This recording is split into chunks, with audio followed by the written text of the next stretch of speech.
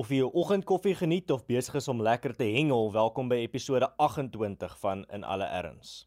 Die klassieke sondebokke waarna politici en sommige politieke kommentators instinktief gryp as hulle of diegene wie hulle ondersteun onder druk is oor die jare al behoorlik gedelegitimeer. Jan van Riebeeck en apartheid kan allermins verantwoordelik gehou word vir onder meer die ANC se rekord van kroniese korrupsie of die skouspelagtige verval van munisipaliteite en staatsondernemings nie. Hoewel meeste mense nie mislei word deur hierdie drogredes wat die blaam verskuif nie, beteken dit ongelukkig nie dat almal dadelik besef as daar nuwe sondebokke verskyn nie. Een so 'n nuwe sondebok, blykbaar in dieselfde klas as Jan van Riebeeck, wat omvattende langdurige invloed betref, is voormalige president Jacob Zuma en sy bende samesweerders. Moet my nie verkeerd verstaan nie. Ek besef Zuma se reuse rol in staatskaping en die vernietigende verval wat onder sy administrasie plaasgevind het. Dit is egter nou al 4 jaar sedert president Ramaphosa aan die stuur van sake staan, nadat hy Zuma se adjunkpresident was. Dit is dus verregaande om hom te onthef van aanspreeklikheid vanweë die patetiese rekord van sy voorganger. Dit is ook baie kortsigtig om alles van die parlementsgebou wat in vlamme opgegaan het, tot die petrolprys wat die hoogte ingeskiet het, op Zuma se bose RET-faksie te blameer. Wanneer gaan president Ramaphosa en sy administrasie aanspreeklik gehou word vir die voortdurende agteruitgang wat onder hul bewind plaasvind op bykans elke gebied sedert die aanvang van die nuwe Daarraad? Die president se verdedigers voer aan dat Ramaphosa 'n gematigde leier binne die ANC is en dat hy stadig besig is om die koers van die skip te verander met sy langtermynstrategie. Kom ons evalueer hierdie stellings teen die agtergrond van Ramaphosa se kommentaar tydens 'n 2018 onderhoud waar hy gesê het: "I'd rather be seen as a weak president than to split the ANC." Sedert Ramaphosa se administrasie in 2018 oorgeneem het ons die volgende aanskou. Korrupsie, wat deur die spesiale ondersoekeenheid beskryf is as op 'n skaal wat hulle nog nooit van tevore gesien het nie.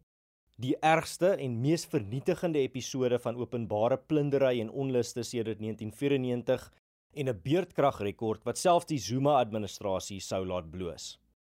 Verder het ons gesien hoe die president se minister van gesondheid bedank weens ernstige korrupsie-aantuigings gedurende 'n pandemie en hoe die land 2 keer 'n splinternuwe algehele werkloosheidskoers rekord behaal.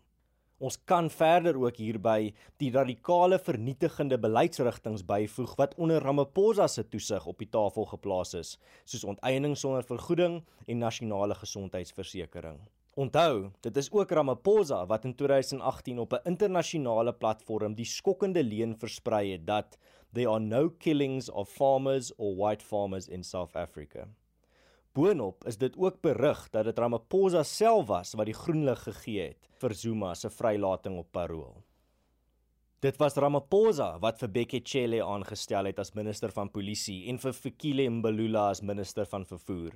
Beide bekleed tans steeds al kritiese posisies onder Ramaphosa se toesig teen spyte van al uiters swak prestasies. Verder het Ramaphosa al die volgende uitlatings gemaak. In 2013 het Ramaphosa beweer dat if you don't vote, the Boers will come back to control us. In 2016 het hy gesê South Africans should aim to have principled and fearless leaders like Fidel Castro governing their country. En in 2019 het hy vir Robert Mugabe geprys as 'n held. In 2018 het Ramaphosa beklemtoon dat die ANC vir Julius Malema met oop arms sal terugverwelkom. En in 2021 het die president die Suid-Afrikaanse Kommunistiese Party uitgedaag om die agenda van sosialisme in Suid-Afrika te bevorder. In 2022 kondig hy aan dat die ANC hierdie jaar volstoom sal voortgaan met hul grondonteieningsprogram. Hierdie treurige rekord en radikale uitsprake van president Ramaphosa demonstreer nie juis gematigheid of 'n koersverandering nie. Van die beloofde nuwe Daarraad onder president Ramaphosa het daar nog niks van gekom nie. Die enigste individu wat sover 'n nuwe Daarraad onder Ramaphosa se toesig gesien het, is sy korrupte kaders wat toegelaat word om verder te plunder sonder gevolge, soos Helen Zille onlangs uitgewys het. Die hele idee van 'n vrot faksie binne in die ANC impliseer dat dit moontlik is om die ANC reg te ruk en te hervorm deur hierdie korrupte gewas te verwyder. Hierdie is egter 'n gevaarlike en naïewe uitkyk op 'n party wat al dekades sonder twyfel bewys het dat dit eenvoudig nie in staat of gewillig is om korrupsie hok te slaan deur korrupte amptenare vas te vat en uit te skop nie.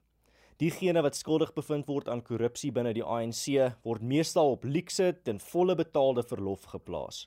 Daarna word hulle weer in 'n splinternuwe posisie heraangewend na die stof van hulle skandaal gaan lê het en die media se aandag op 'n ander kader se wandade gefokus word.